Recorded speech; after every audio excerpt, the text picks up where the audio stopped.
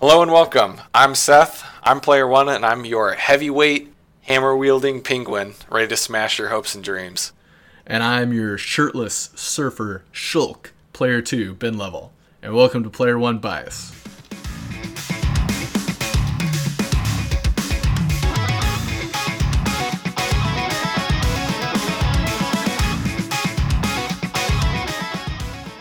So for our first episode, I think it'd be pretty awesome to kick it off with one of the first video games that I personally have ever played, and is a video game series that has lasted for an extremely long period of time, spanning generations and decades. It's been a really interesting experience to play and watch it as it goes through.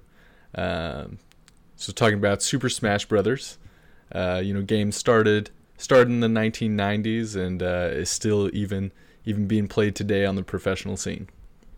Yeah, I think both of us played it today, in fact, so very much still relevant. So I think it'd be good to start off kind of with a little intro on how Super Smash Bros. Was created, a little bit of history. That way we can all kind of understand where it came from and kind of what it means today. So it was produced by a company called HAL Laboratories in conjunction with Nintendo. HAL Laboratories was founded in February of 1980. They were first putting out games for the MSX, Commodore, and they even put out a few on the Nintendo system, the Famicom, Family Computer System. HAL Laboratories started to go into financial troubles when they were producing games for the Famicom. And is that the precursor for the NES, or was that the NES in Japan? Yeah, okay. Precursor for the NES. It was the first compact disc gaming system. That's right. So CD gaming, so it was pretty crazy. They hit some financial troubles when they were producing games for the Famicom, and Nintendo said that they would pair with them, help pull them out, give them funding and games that they needed if they made their employee Satoru Iwata president. And so this is kind of the first introduction that we're seeing of one of our main creators of Smash Bros. Coming in and making games for HAL Laboratories and being their president. And I'm digging through your research here, and is this true? HAL was chosen because that's just puts them one letter ahead of IBM in the name. Yep. They they revealed that not very early on in their history, but sure. In mid 2000s in an interview, I believe it was Iwata. Stated that they named their company HAL because each letter is one letter in front of the alphabet of IBM. Yeah, back in the day, IBM was this powerhouse company, and now I feel like they just make hardware. No consumer knows about what IBM makes anymore. Right. They're kind of like a cloud, like no one knows what you are, mystery company. Exactly. That was actually kind of why they mentioned that their name was like that. Back then, IBM was so powerful, and another company related their name to IBM, so they're like, "Oh, we did too." Right, exactly. That was, you kind of were aspiring to be IBM back in 1980 or whatever. Right. Maybe not so much anymore, but yeah. So HAL's still alive and kicking. Absolutely. They're most well known for producing the Kirby games, Earthbound, which we all know, Pit, Kid Icarus, and Super Smash Bros. They're essentially just a second-party company, really. They produce games entirely for Nintendo. No other consoles or PC or anything like that. So they do kind of have an interesting function there. Yeah, they're like a Nintendo-specific contractor. Absolutely. So I guess we'll continue on the history with Satoru Iwata. Mentioned him becoming president for Nintendo, but he was born in Sapporo, Japan, and he had a lifelong interest in developing video games.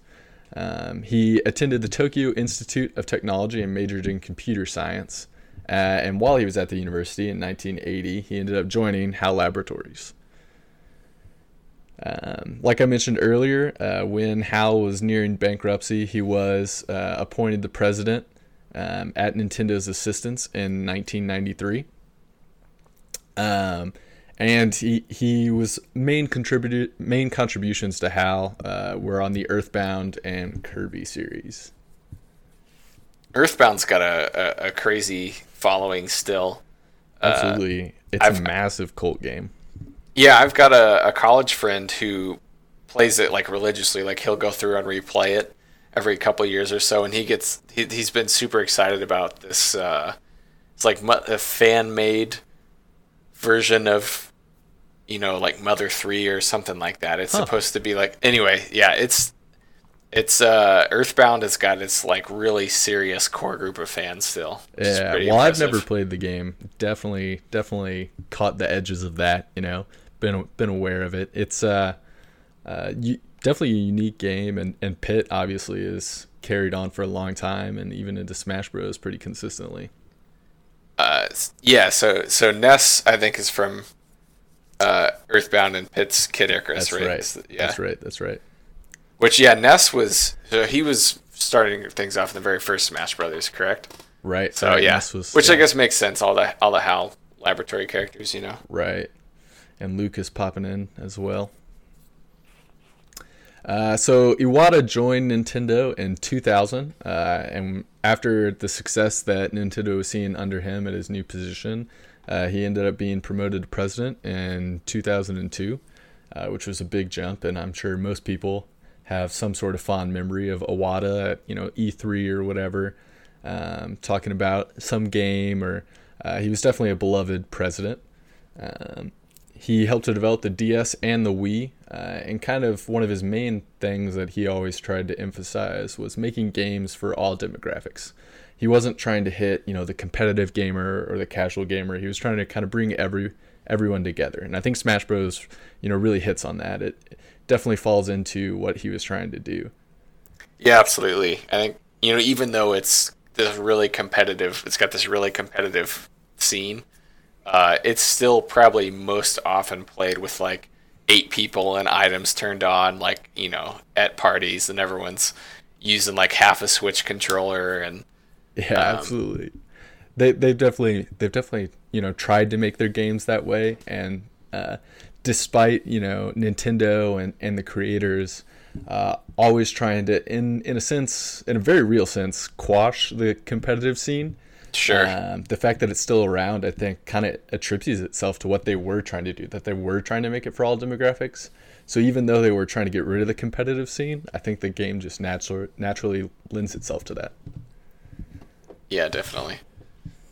So unfortunately, Satoru Iwata did die in 2015 at the age of 55, I believe, due to some health complications. And that was a fairly sad moment for most Smash players and Nintendo in general, and all Nintendo fans, as he was definitely a beloved president and did some pretty great stuff for the company.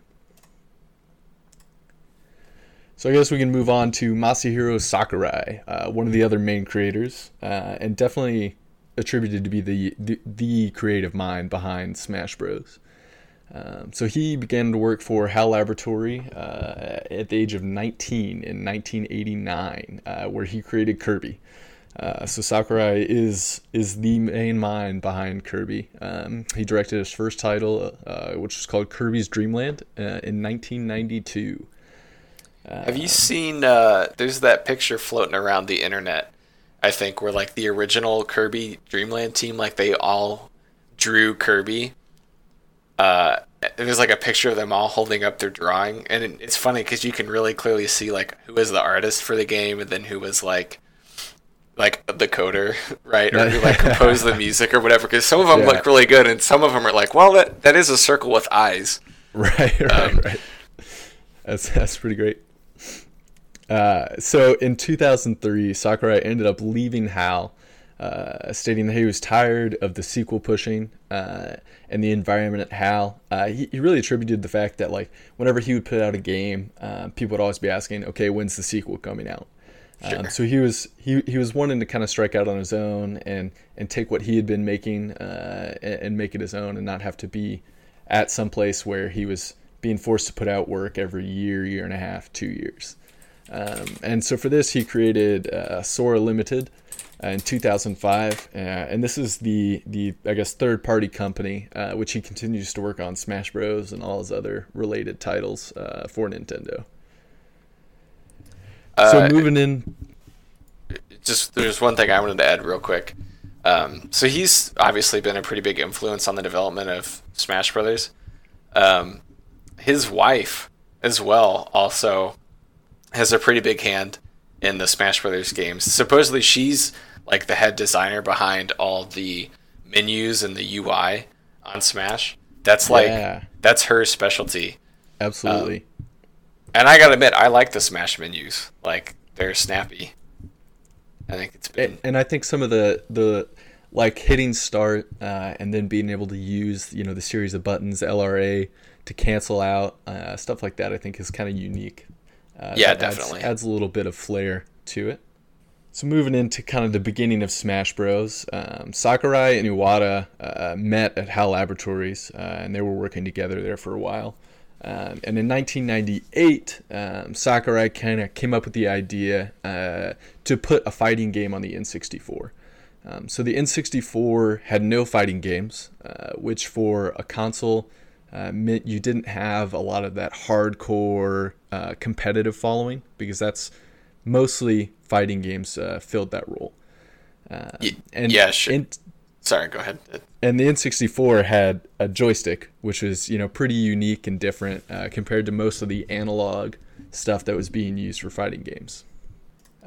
So they started out with a prototype called Dragon King: The Fighting Game. I'm not going to try to pronounce the Japanese because I know I would butcher it terribly. Yeah.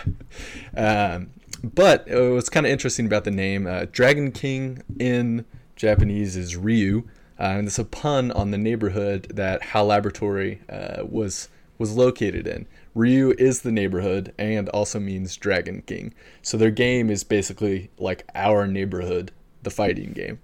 Huh. It's a fun They're little fighting to twist that they protect put their on it. hood. Yeah. Yeah, it's So this really only existed as a prototype, but it had a bunch of unique mechanics that we would end up seeing in Smash. It made it fairly different from most of the fighting games that were out at the time, which lent itself to being kind of what they wanted, a game for all demographics. 4 people could play it, which usually it was a 2-on-2, so it did appeal to more people. And so they ended up working on it kind of in their spare time. It was a prototype. It was something that they'd work on weekends when they had time to, because it was something that they wanted but wasn't really being pushed by HAL. yeah, it wasn't a sequel, right? Yeah. And so they kind of, as they were going through, kind of figured, our characters, not that exciting. What appeal is this really going to have to people? What are we going to have to do to change it? So they went to Nintendo and asked to use Nintendo's characters to be able to put them in their game, to draw some appeal and get people to be interested in their game for something just outside of mechanics. And Nintendo said no. They were like, "Oh no, we can't have your characters being in some game. We're not a fighting game company. We don't do that kind of stuff."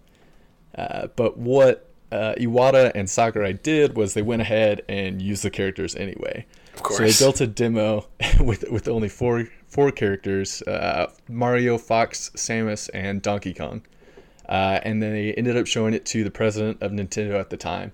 And they were actually super impressed with it, and so they ended up getting permission to use Nintendo's characters. Yeah, it's maybe there's a lesson there. Yeah. If you get told no, just go ahead and do it anyway. Just make sure you do it well. I think that's a great lesson to That's the have all our takeaway you should listeners get. Yeah. Yeah. So this leads us to Super Smash Bros. N64, which I think we were definitely hinting at there. So this Dragon King got rolled right into Super Smash Bros. Dragon King as a concept was there, but it went away, and they, using the Nintendo characters, they pushed it right into a game. So they used the N64's unique joystick, which kind of allowed you to like flick and roll and move around a bit, where analog joysticks weren't quite able to do that. So this game had 12 original characters, with 4 of those 12 being unlockable. Definitely, some Nintendo icons in there. It was originally released in Japan because they thought it would be a small kind of niche game, but they sold 1 million copies pretty quickly, and so they ended up moving it internationally and mainly, to America. The health percentage that's used in Smash Bros. Was extremely unique. No other fighting game had that. It was all about a health bar that you had to tear down and then kill someone or get a KO. Where the percentage system was super unique for building up percentage, which allowed for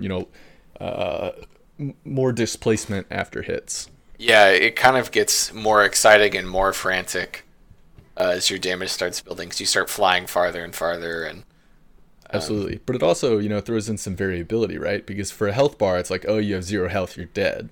But true. In Smash Bros, you can have 200%, and as long as you're using your DI or whatever, you can totally live. Yeah, exactly. And so I was thinking about some of the other things, I guess, that made it unique as a fighting game, and you've touched on one of them a couple times, like the joystick, letting them flick and that kind of thing. So having like tilt attacks instead of smash, and like that range of right normal was pretty different. And I guess it's a focus. They shifted the focus away from button combos. Like that's any arcade fighting game I've played. It's like you've got to have Soul Calibur is that way, Street Fighter's that way. There's like these button combos to do special attacks, and Nintendo was like, no, you just press B, and you get your specials. Yeah, that was definitely unique, and that's they're trying to appeal to the more casual gamer there. Definitely. Much appreciated on my part, because I was always garbage at those button combos.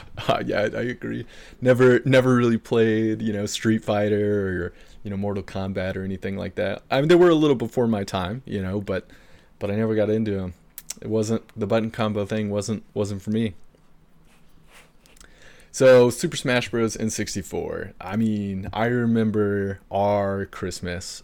I think it was Christmas of 2000. I think we got it, our N64. Yeah, that sounds right. A whole year later. But this was the first video game I'd ever really played. And I remember just spending hours in front of the TV, just, playing this game. And it was obviously with you, Yeah, I think we it seemed like, if I remember our settings, right, we would do like some crazy high number of lives. Like it would be like 17 or 18 lives. So the games would take forever, and then we would like play against like a level 3 Mario or like Pikachu computer or something like that. So like maybe not the most exciting way to play, but we had a blast. Yeah, I mean when you're 4 years old or 5 years old, you take what you can get, man. Yeah, it was great. Not quite up to maybe where they're at competitively now, but it was fun. And that was kind of one of the main points of the game, is being able to appeal to the 5-year-old kid versus the 23-year-old college kid. Yeah, the entry difficulty is pretty small, and then if you want to like practice and improve, like there is a pretty high skill ceiling, but the basics are easy to grasp. Absolutely, and I think you touched on it definitely with avoiding the button combos and just having really 2 main attack buttons that you can vary as much as you want. Yeah, and you modify them the same way, right? Like an up attack, it kind of all makes sense. Like your up special is usually like some type of recovery or upwards oriented attack, and so it's all, and it transfers between characters, so it's all very easy to keep straight in your head. Absolutely, yeah. And those mechanics are kind of what make the game so replayable. Even though there's not, those large button combos, the amount of different variances that you can do with that same move, by combining it with different jumps or different recoveries or, different dodges or, whatever it happens to be, it's a, very diverse way to use such a small focused set of buttons. And that's actually something else I just thought of, and I could be wrong on this, but I don't, the aerial game is very much a part of Smash Brothers, and I don't think that was a big focus of a lot of other fighting games. Absolutely, yeah. I don't think so either. I think jumping was more used as like a evasion or defensive. Yeah, you could like jump over the low attacks or something like that. Like it was very limited. Right. Yeah, where in Smash Bros, like aerials are incredibly important. Whether that's on ledge guarding or you do the half jump and you're using aerials to get over something and then hit someone. It's Right. Yeah, it's I super like probably important. 50% of the game time Oh, is absolutely. is in the air. Like if not more. Yeah. There's a good chunk. So after in '99 Smash Bros. N64, we're moving into probably one of the most famous and definitely the longest lasting Smash Bros. Game. So in 2001, Super Smash Bros. Melee was released, and this is just 2 years after the original, which for a developmental cycle for a game on this scale is, I mean that's a pretty short time if we're being real. Yeah, that number kind of blew me away. Like I didn't realize they were that close together, and that Yeah, seems especially crazy. yeah we got it a little bit late too, so having Melee be like right on top of it was quick. Well, what I yeah, and I kind of what I remember happening is so like we had the 64, and then we moved to Atlanta, and like we went it was went to a friend's house, and he had like the GameCube and Smash Brothers Melee, and it was like, oh, what is this? Like this is totally different than like what we were playing Yeah. at home. I didn't even know there was a new one out. Right, and Uh, I mean, it is a completely different game. That's for sure. So the N64 version, they actually had to tone down the graphics a little bit to try to keep a higher frame rate that's necessary in fighting games. So which then I we, appreciate actually oh, because absolutely, you can now play it on your phone. I yes, remember in college I had like this Samsung Galaxy S2, and I could play Smash Bros. 64 on my phone at 60 frames per second. 'Cause it yep. was like not graphics intensive at all. It was The awesome. emulator games for it Yeah. are pretty fantastic. So Sakurai described the development time, which on that short period, as being awful. He's quoted as saying he lived a destructive lifestyle. He would take extremely short weekends, and he'd take no time off during 13 months of work, working extremely long hours to try to make this game, really what it is today. He was really trying to make this something that he could be proud of and something that he thought was a very good game that really hit all facets of what a fighting game was supposed to be. So it was revealed at E3 in 2001. It was one of the first games released on the GameCube, which was another reason he was trying to make it so good. Is this was going to be one of the launch titles, which Right, was yeah. incredibly Those are always important. important. Yeah. That's what they did wrong with the Wii U, in my opinion. Absolutely. We might have to, touch on that. Yeah, maybe in a that's later coming up. episode. I don't want to jump ahead. So Melee got a ton of hype on its release trailer. So it was revealed at E3 in 2001, and the trailer that they showed with it got so much hype. It had great, graphics. It was this amazing visual display. Nintendo paired with a couple actually, anime and movie production groups to put it out. Oh, And to it get the really cool poses and sword slashes and absolutely, and if you watch, Melee, that intro video now, it's a different cut, but pretty much that same video, and it's pretty awesome. It'll still get you hyped to play. So it's very anime for sure. oh, absolutely. So they kind of highlighted their attention to detail and physics, and that's kind of what they showcased as making this game different, especially from a lot of other fighting games. It was going to be very, very, related to the physics and how moving and falling and all that kind of stuff was very real. And this was a huge leap from the N64 version to Melee, where N64 version definitely did not have this attention to detail or the physics and No, how that 64 relates. is very floaty. Absolutely. Yeah, and that's definitely a really good way to describe it, is the floatiness of it.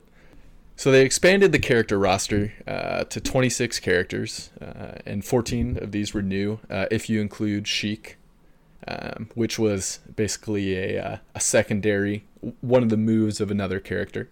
Sure. And then in this game, they kind of highlighted the logo a little bit more, so I thought we'd kind of touch on why that exists. It's a circle with a cross running through it.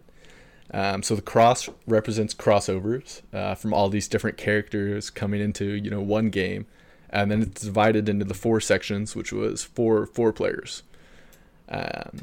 Sakurai actually wanted to be able to get 8 players in this, but was unable to because the GameCube and its hardware couldn't quite handle it. So, do you think they would have changed the logo? Would there have been 8 sections? What would that have even looked like? I don't know. I'd have to assume that's on their mind because they cited the cross and the 4 sections as being for 4 players. So I don't know. But now, you look at the new games and they haven't changed it. So I don't know. Yeah, I guess once it's like established. Yeah, that's true. You can't mix it up. But yeah, I wonder if like when they were formalizing it, if that was something that could have happened. Right. So Sakurai, and this is definitely important to Melee. Sakurai said that he never wanted Smash Bros. To be a competitive or a hardcore game. It was supposed to be like an entry-level fighter game, get everyone excited about video games and fighting games, and just really be for everyone. And he talks about how one time he was at an arcade playing, I think it was Street Fighter, and he didn't look at who he was playing because it was on the other side of the cabinet. And they weren't very good, and he just, pulled out this sick combo and just crushed them. And then he looks at the other side of the cabinet, and it's, a young girl with her boyfriend. And she obviously really hadn't played at all. Right. And then, the boyfriend hops on, and he crushes the boyfriend too. And he talks about how, I shouldn't have done that. It was just someone trying to enjoy video games and learn about them and get introduced to them. And that's kind of where he takes his direction of wanting his games, especially Smash Bros., to be for everyone. He's not trying to crush anyone's dreams. He's not trying to, ruin anyone and make them not play a fighting game ever again. It's supposed to be fun at its heart. And I will say, so from my experience at Melee tournaments, and really any Smash tournament I've been to, is very similar to the young couple in that arcade booth. I think what's really interesting, and we definitely get into this with Melee, right, is there's so many different levels of skill. And Melee lends itself to that for a lot of different reasons. But you can be just playing with your group of friends, and you can be, the best guy, which I think definitely like relates to you, Most of the time when we're playing with friends or whatever, you're winning. Yeah, my friends around here, right? Yeah, but then you take it to at college. There's Melee tournaments and stuff like that, and you're just getting smashed by this guy who just clearly has a better grasp of what to do than you. You thought you were good or whatever, but not anymore. They're like 9 levels above you. Absolutely. This is not an exaggeration. I didn't take a stock when I went to Big House a couple years ago, and literally did not take a stock off someone any of the games I played.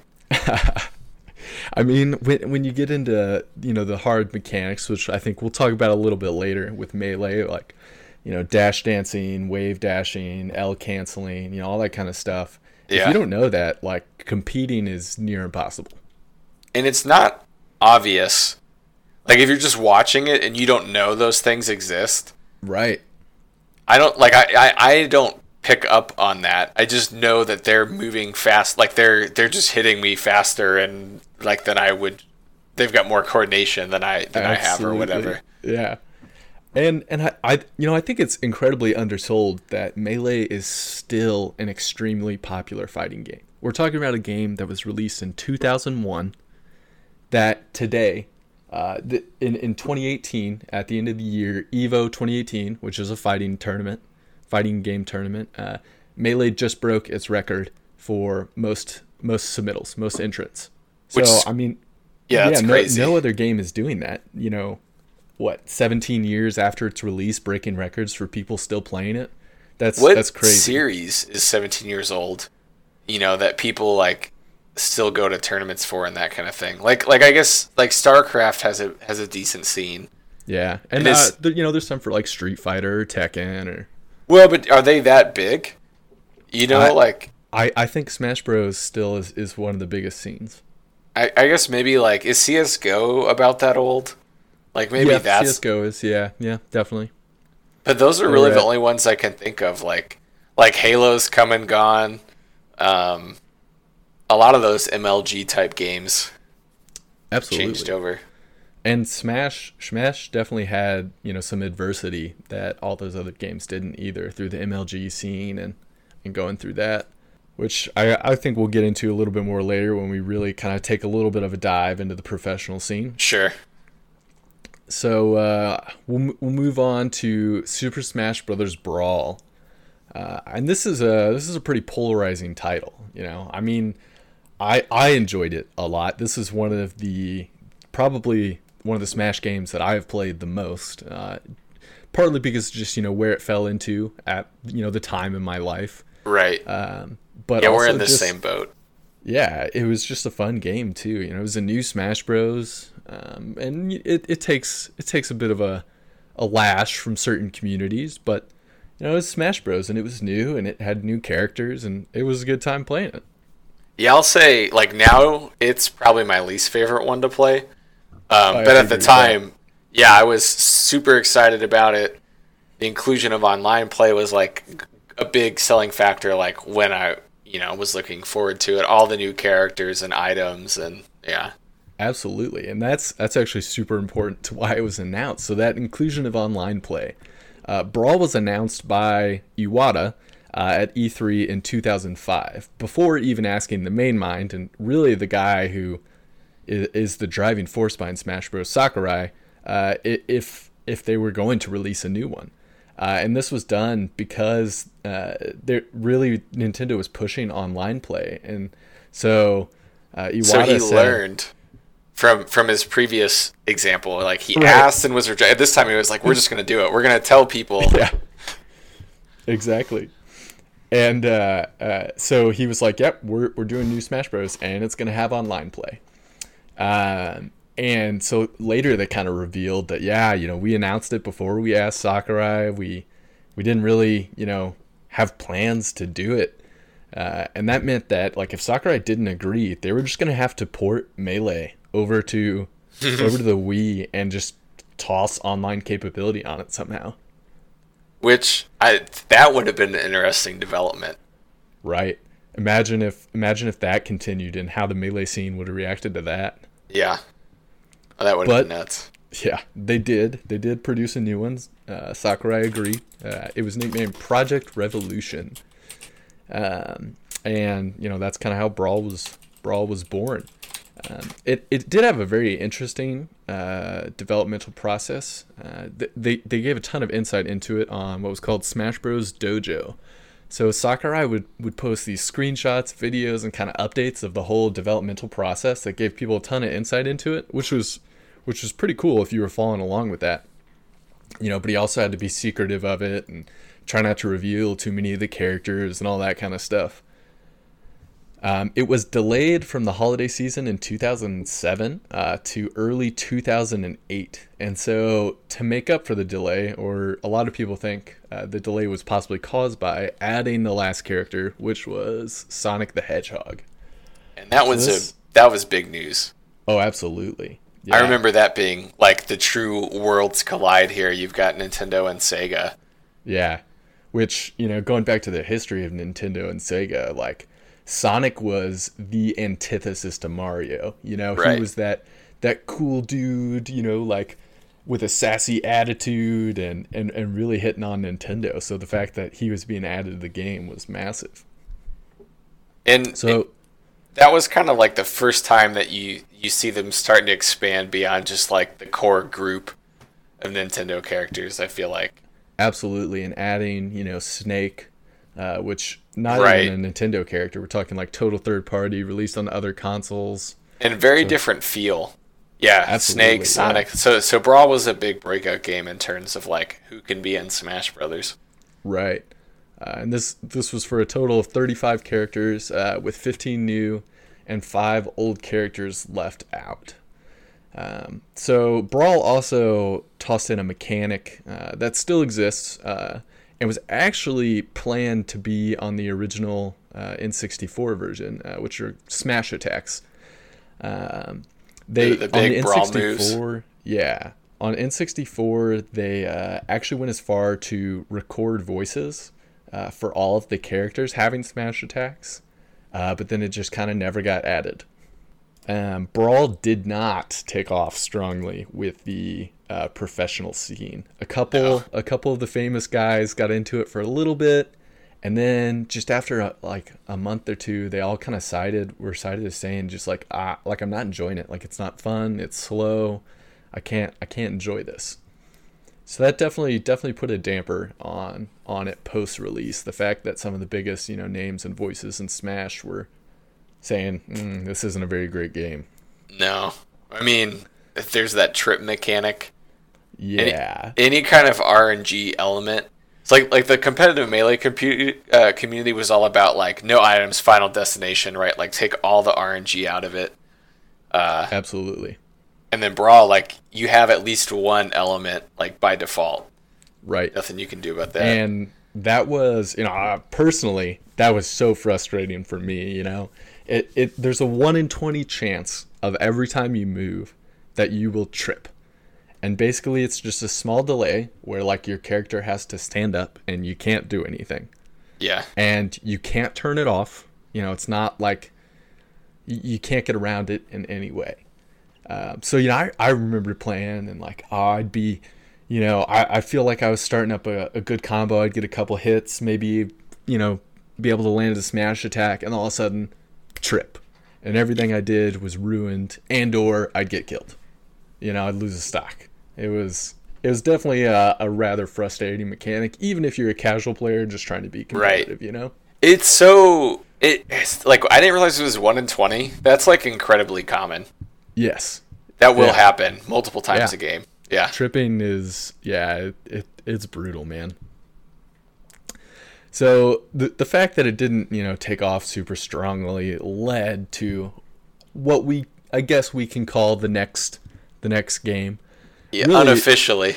Yeah, it's just a mod. It's called Project M.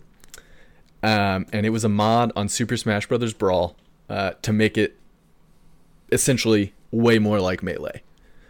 So the fact that, this is people from like 10 different countries coming together to program this game and really just shows kind of, how awesome the Smash Bros. Community is, there's this new game, wasn't quite up to our expectations. Well, we'll make it our own, we'll mod it, right. We'll make it better, and we'll make it something we can play. They wanted to play with all the new toys, right? All the new characters and stuff. Absolutely. It was modded to be like way more balanced, They wanted it to be a competitive game. They got rid of the tripping. They made it much faster and much more like a fighting game typically is. And really they did it because Brawl wasn't competitive and people weren't playing it as much.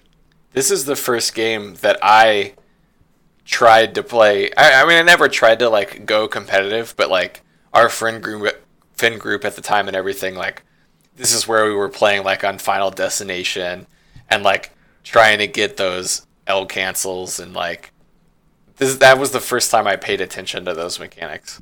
Absolutely, yeah. This kind of hit at a time where I saw video games as a little bit more competitive. I was older, and I kind of saw the value in that, and trying to, entering tournaments or whatever, Smash Fridays or Smash Thursdays or whatever it happened to be, or running through a crew battle or whatever it happened to be. But yeah, I mean this definitely brought some more seriousness to the game. So Nintendo never publicly disavowed the mod. They didn't come out and say anything explicitly against it, but they did prevent any professional event from hosting Project M. Any professional tourneys were never allowed. Technically, Project M existing and how you have to get it onto your console is illegal. So I think that definitely has a lot to do with it. So Project M was more of a kind of a back alley, shady game, which honestly is definitely kind of what I thought about it when you first introduced me to it. You had to download it on an SD card, and then you actually access it through Brawl itself. The disc has to be plugged in, and you go to the stage builder menu selection to get to it. Yeah, it was like, I don't know. You felt like you were the hacker man, like from a Hollywood movie, right? Right. It was crazy. That black page of scrolling text, and yeah, it was unique to experience it for the first time, but honestly, such a great game. Had a ton of fun playing it. So the last update for Project M, because there were constant, patches or whatever to make it more balanced, was in December 2015, and its last version was 3.6. Basically all the creators said it's reached its potential. We enjoyed it. Time to move on, and they all kind of disbanded. Yeah. And I guess, part of that probably was because it never could be played at a really highly organized competitive level. Absolutely. That it was time to move on. Yeah. Without it ever being able to be viable in tournaments or anything like that, they definitely decided to move on from it. And now we did leave off maybe the most important version of Project M. Came before 3.6, and that is Project Meme. If you're not familiar with that, I'm sure you can still find it and download. And it's essentially like a patch for Project M, so it works the same way. You boot up Brawl and do all that. But whereas like Project M was intended to be this highly competitive and balanced gameplay experience, Project Meme is like pure chaos. The most broken game you can imagine. Yeah, like it doesn't really work entirely well, but it's got all these cool things, like the character select screen theme is John Cena's walk-up song, and like you can play like as Vegeta and this talking anime head, and there's like this version of Mr. Game and Stop, and I forget what they called it, but it was like the end or something like that, and you would, if you like mashed your special button, like the game would start to warp. I don't know. It was a crazy game. We had a good time playing that one as well. It's definitely a laugh at a party. Don't expect, a Super Smash Brothers experience, but it was a good time. Absolutely. So now we're starting to move into the next game in 2014. So a little bit before Project M ended, but this was definitely a reason that Project M kind of stopped. Super Smash Bros. 4. It was announced really early again at E3 in 2011. They decided to put it not only on Wii U, which was their new console that they're releasing, which is again why they're releasing a new Smash Bros., but on the 3DS as well. So moving to a portable system. And they wanted it to be the same game, which definitely led to some issues because 3DS compared to Wii U, much underpowered system. Sure. Didn't have the processing power, memory, anything that I needed really. So this was interesting in development for, they weren't able to include some characters like ice climbers, and having to separate Zelda and Sheik, because the game kind of couldn't handle the fact that there were two characters all together in one on the 3DS. That's crazy. I didn't realize that was the reason they separated those characters. Yeah. Because I think most people prefer it that way, right? Like a lot of people would want to play one or the other, and they were very different. Absolutely. Yeah. You'd always, at the beginning of the game, like if you wanted to play Sheik, you'd down B, and then I remember doing a ton because I love Sheik. Yeah, you would play Sheik, like not back. Zelda. Yeah. Yeah. Which, then now you're out at down B. You don't have a counter, anything like that. So this set of games included the first Smash DLC, which people I'm sure have mixed opinions on DLC and the fact that they're finally making their way into Smash Bros. Yeah, I guess so this was announced in 2011. It wasn't released until 2014. But by that point, either 2011 or 2014, DLC is almost a given. Yeah, it's running pretty rampant. So the fact that it took that long to get into it, Yeah. So this game it was the first Smash Bros. Game to feature the 8-player Smash, which was really massive. It made it an even bigger party game. Yeah, that was revolutionary, really. We played a fair amount of that. Oh, for sure. In college. Yeah. I don't know. We didn't always have 8 people, but it was 6 to 8. Absolutely. And what really allowed them to do that was that they released a controller adapter for GameCube controllers to allow you to hook them up to your Wii U. And the GameCube controller, is such an essential part to Smash Bros.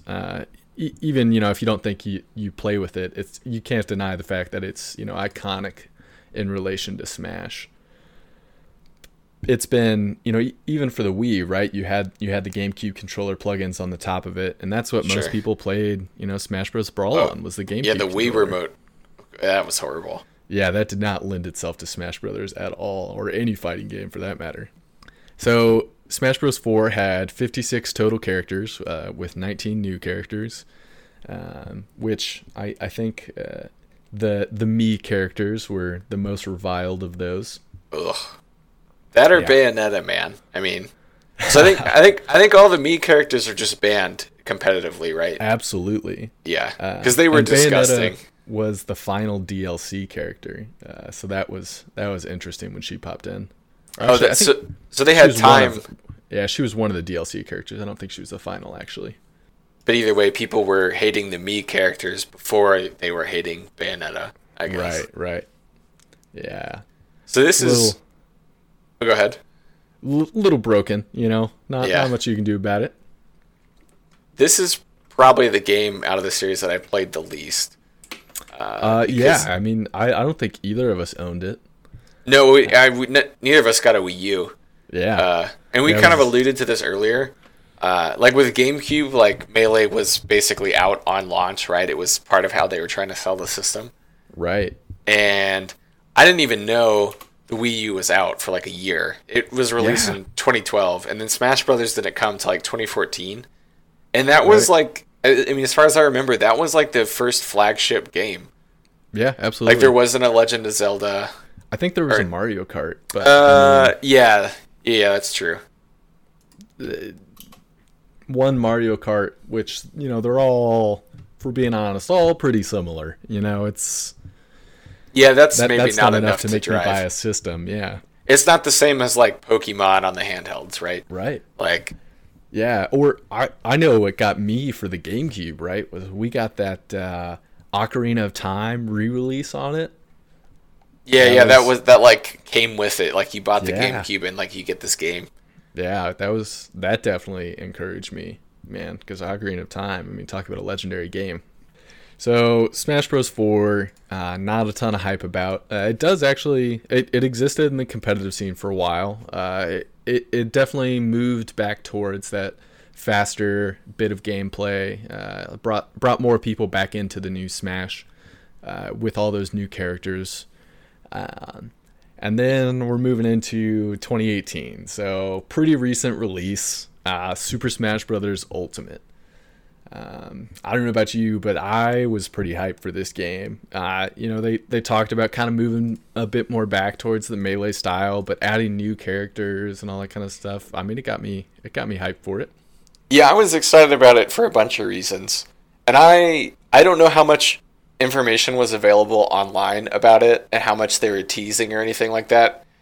I wasn't really, paying attention or staying up with it. I was like, foregone conclusion, like I'm just going to buy it and I'll be surprised. And I really don't have a lot of, like, I don't have any complaints about it. Like, I think it's a pretty good mix of, absolutely. It's not a Melee clone, but everything feels pretty tight, and, the characters seem reasonably balanced, and it's fast. I've been very impressed with like the mechanics of that game. Absolutely, and that was a worry for a little while. They revealed it at E3 in 2018, and there were rumors about it earlier, and they were talking about is it just going to be like a Melee port or a Smash Bros. 4 port? Is it not going to be a new game? I think that so like a Melee port like would probably have some hype around it. I think if they just like ported Smash 4, though, like that probably would have been the worst. Yes. I maybe wouldn't have even bought that. Not because I dislike the game, but because it's like it was out for 4 years and I hadn't really played it. So yeah, and like I have Melee. Right. So, yeah. True. Yeah. Why do I need to go back to some other game? You can already play Melee online. Like people figured it out. That's how. Right. Yeah. Yeah. So they actually only revealed it 6 months before the release, which was a really short time and kind of contradictory to the early reveals that they were doing, which kind of led to some of that discussion before the release on what's it going to be, and I think built up not necessarily hype but just interest, which I think was good for it. Sure. I'm a favor of that kind of release schedule. I don't want you to like announce your game 3 years before it gets released, because like I'm not gonna. I won't stay up to date. I won't try to follow. Right, and then that video or whatever you show, that could not even relate to the game like at all. Well, and if I feel like if you let hype build for that long, like if people were waiting 3 years for a game to come out, like you'll never satisfy them, right? You can't live up to that. So the fact that it was like, oh hey, it's coming really soon, and it was like 6 months later, like that's pretty much all positive thing from my perspective. I agree with that, yeah, for sure. So the game has 80 total fighters, 103 stages, 800 music tracks. Like we're talking, this game was built, man. It had so much stuff in it. They do allow GameCube controller support. They moved the GameCube adapter over to work with the Switch, which was big. And this was actually something that was kind of leaked early, because the Switch got an update that had a little bit of code on it that people figured out allowed the GameCube controller adapter to work with it. So people knew there was going to be that GameCube controller, poured over before it was announced or anything like that. So I wonder, there's obviously going to be someone who like obsessively combs through all the Switch updates. Right. I'm curious if they were like specifically looking for Smash related things, or if this is just something they do like in general, and then it was very obvious, like as soon as you see like GameCube controller, that you're like, oh, this is. I wouldn't be surprised to Smash if someone was looking for Smash stuff, but I mean, I could, I'm sure, that GameCube being compatible was a probably fairly evident little piece. So the game brings back that 8-person fights, which, is important to have the GameCube adapter for.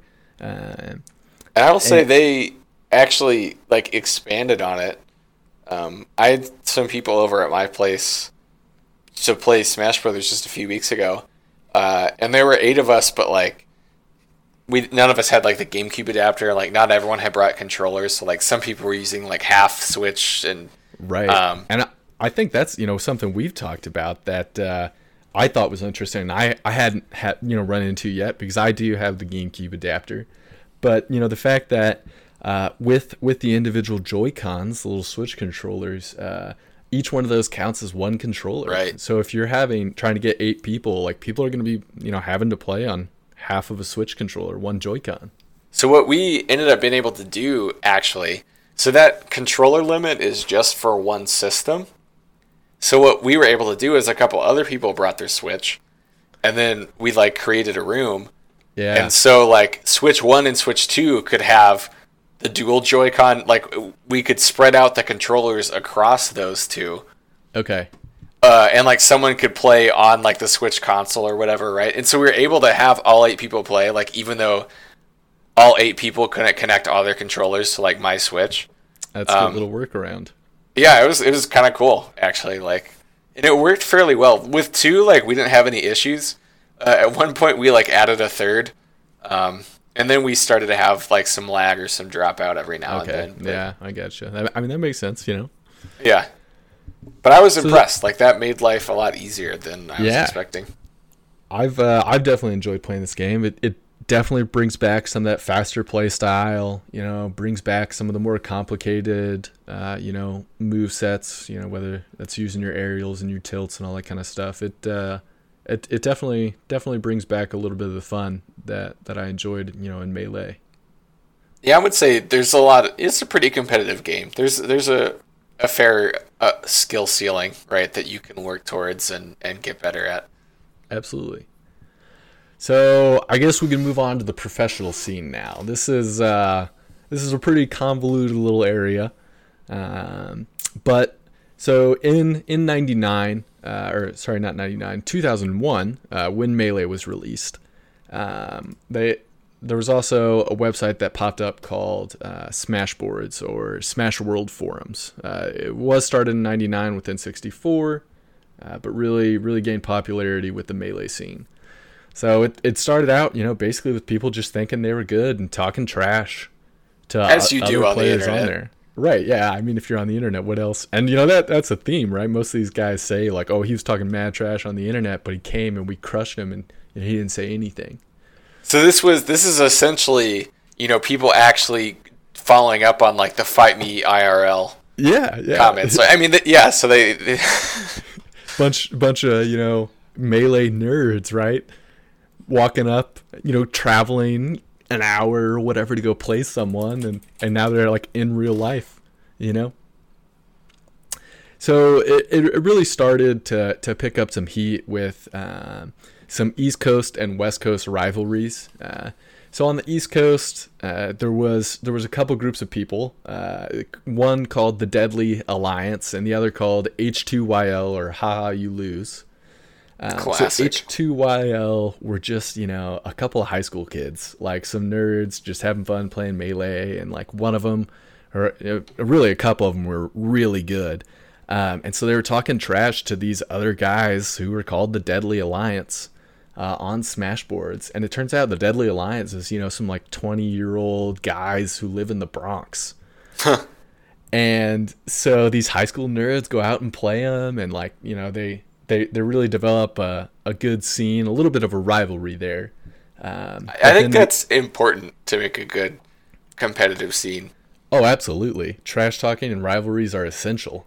And it's a pretty big part of the Smash community today. Oh, for sure. I think a lot of modern esports go for a more professional vibe. Like the commentators are like dressed up in suits, and it's like the reactions are like very reserved and like polite. Yeah, you definitely see that. Smash is like borderline unsportsmanlike.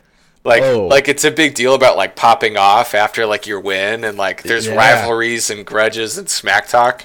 And it's way more. It feels way more real. It's kind of like the amped up. I don't want to say reality TV because that's an insult, but it is very like, I don't know. It's like WWE of video games. And part of that is due to the fact of when the game came out, who was playing it, and kind of the culture. So like if you look at the lingo that they still use at like Melee tournaments and stuff, I mean, some people think it's pretty offensive, and like they're using terms that nowadays have a different meaning, and like you use a little bit more reserve that back in early 2000s you were just throwing out, like gay or retarded or rape or on the Smash boards, right? Like on the internet in 2002, like that's what totally was being used. Yeah. So it's definitely, I think, a product of the time, and the fact that it was really a bunch of high school kids, maybe moving into college, that were doing it. Yeah. So this East Coast rivalry started, getting pretty hot, and then you introduced the West Coast. So obviously, huge travel distance for high school kids who are playing Smash, don't have a job, not necessarily going to school, or It's not like you're making money from the tournament either. It's not like there's a reward incentive. Yeah. So this kind of started like there was a rivalry there, and eventually they decided to meet up. So on the West Coast, there was a guy named Matt Deasy who would host tournaments. He would just open up his house and like let people come, and they'd like play Melee all day, and then just like stay at his house, and then play Melee more, and then sleep again. And so eventually some of the East Coast guys decided to make a trip out there. And this is where we introduce kind of some of the icons of original Smash. So the West Coast mainly consisted of a guy named Ken and a guy named Isaiah. So Ken has is now known as the King of Smash. In this era, he won so many of the original tournaments and stuff, whether it was on the MLG scene or after it got put out of MLG by Nintendo, and then his partner Isaiah, who they were doubles partners, so they were kings of doubles, and Ken was the singles champion. So the scene really continued to grow from this grassroots start. where they were starting to get at MLG. It was a sanctioned event, 2004 to 2007, and then Melee ended up getting dropped, which Melee is the main competitive game. Nintendo basically forced MLG to drop them, and so it kind of went back to its grassroots stage. So these original guys and a few others who were starting to pop up into the scene, like Mango or M2K, Mewtwo King, start kind of showing up. And then MLG picks up Brawl, which only lasted a year. Very short-lived. Yeah, as we talked about earlier, it was definitely not quite the competitive game that people were hoping it would be. And then we start moving over to other fighting game tournaments like Evo. Evo picks up Melee. And so these guys are kind of, doing just not really professional tournaments, not hosted or sanctioned by anyone, just kind of around the country, moving around. And then in 2014, MLG starts hosting Melee again. Nintendo finally kind of gets over it's going to happen whether we want it to or not. Sure. Do you know, was the original fear that it was going to hurt, sales of a newer Smash or something like that? Or was it really to the creators just saying like we really didn't want this to be a competitive game? Like this so it was a philosophy difference, like. Yeah, and then the fact that Melee was still going strong, they were like, oh, you should be playing Brawl. Right. We're putting out new games, you should be playing those instead. So as MLG kind of starts to pick this up, there's a pretty big revival. Melee starts breaking records again, for entrance to tournaments. And this is kind of where we get into the era, what's called the era of Five Gods. So it's these five guys that every tournament that at least two of them have been at, one of them has won. And that has only been broken once, and that was since 2014. And that was actually this most recent EVO 2018. Where one of the Five Gods was beaten in the grand finals by a God Slayer, right? There's one or two guys that they call God Slayers because like they can beat one of the gods like in a tournament. Right. So the Five Gods are Mango, Hungrybox, Armada. Let's see here. You got Dr. PP or PPMD. Yeah, Dr. PP, who had to change his name to PPMD. Yep. And Mewtwo King. And only a couple of these guys are still playing at this point. Right. Yeah. A couple of them have retired, and some just kind of pop up every now and again. And then, so in 2018, they were defeated by a guy who was, playing really well throughout the year, named Leffen. And him and another guy named Plup are really the only two that can take matches off of the Five Gods. And now with this most recent, major defeat in the grand finals, they're starting to call Leffen and kind of Plup the God Slayers, kind of moving into a new era of Melee. So Leffen is actually, a name I've heard of, obviously. And he's sort of like the bad boy of this Smash community. Right. In a way, there's this story, and I'm going to forget which year it is. I couldn't tell you. But so he's unsportsmanlike, and a lot of people didn't like him. And there was a year where all these gods like shared notes on like his fighting style. They're like, let's just team up and figure out how to like beat Leffen. Absolutely. And then he just got like stomped out of the tournaments for like the next 2 or 3 months because like all these people like compared notes and like had a strategy on how to beat him. It's just this hilarious like. That's a theme you kind of see earlier on too. There's Ken, the king of Smash originally, West Coast, pretty cocky guy, and eventually there was some hate going on there. And then one guy like betrayed East Coast and went West Coast. Oh man!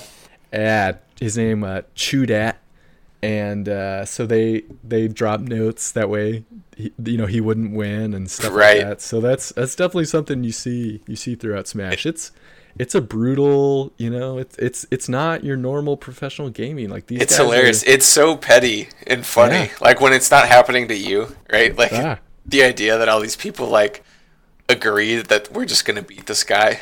Right. Yeah. It's definitely that, we're still in high school kind of like this is when we grew up playing the game, still kind of their mentality. Right. And so I guess one other thing to mention with this professional Melee scene that a lot of people I bet thinks pretty weird if they would ever go to one of these tournaments is all of them are still played on those old CRT TV monitors. So I guess kind of the reasoning behind this is on nice LED monitors, these really good like flat screen TVs and all that kind of stuff. There is actually a little bit of lag with the components. And so that tiny, 7 milliseconds or whatever it is so essential in Melee because all of the stuff and all the movements you're doing are on that scale. If you don't hit that dodge or if you don't, wave dash and get that extra, 5 milliseconds, that could be the difference between you winning and losing. Yeah, they're still operating playing. on almost a frame by frame basis, at Yeah. the highest level. Absolutely, and so they still play on these old monitors. So when people see it for the first time, they're like, "Is this the early 2000s still? Like, what are we looking at here?" It's funny because I feel like that's probably like a bit of an obstacle to tournament setup. Like For sure. no one makes them anymore. You got to source all these CRTs, and they're heavy as all get out. Yeah. So a lot of times like they're playing on like a little TV, like when it's in like the pool stages or whatever of the tournament, like you just play on like a 13-inch CRT. Absolutely. That was actually for one of the tournaments after they picked Melee back up into the professional scene. That was actually a problem because Nintendo said, "Nope, we aren't going to let you stream it." So the tournament canceled having Melee in there, and then after the massive backlash from the community, within 5 hours, Nintendo was like, "Okay, like yeah, I guess we'll let you stream Melee." So the tournament had to get together all these GameCubes and CRTs in a really short period of time, which is hard to do because obviously they aren't produced anymore and there's not like a ton of them just floating around. And you got to have like memory cards for all of these, right? That have completed saves, but Right. you have to make sure it's not like a cracked memory card with like a cheat, that someone's going to take it. It's like a crazy organization thing. And the fact that it's still going strong now, I think is really just really, really, really shows well for what the series is and what it's been doing. Yeah, I mean the fact that people are still willing to go to all that trouble, like to play this game for like the 19th year running, is a positive sign. Yeah, And it's like they're still developing tech for it. Like, Absolutely. So I think I went to Big House 2017, or maybe 2016 even. So it's been a while. But there was a newish thing going on where like with like the Fox side B, they figured out you could actually like cancel it and like drop out of it, but like if you, depending on how you timed it, like you would travel incremental parts of that distance, so like you could cut it in half or do like only a quarter of it. And this was like a thing that they'd like learned and developed since it had been picked up back up by MLG, like in 2015. That's one of the really cool things about the series, and really Melee in specific, is the fact that the meta is constantly changing. Like someone can come in with a character that's considered low tier, not very good, and have this new strategy and find out this new little thing, and then completely change the game. And that's happened multiple times throughout its history. Yeah, it's crazy to me that that's still happening. Yeah, there is the current, kind of joke theory that it'll be year 20XX, and every professional player will be playing Fox.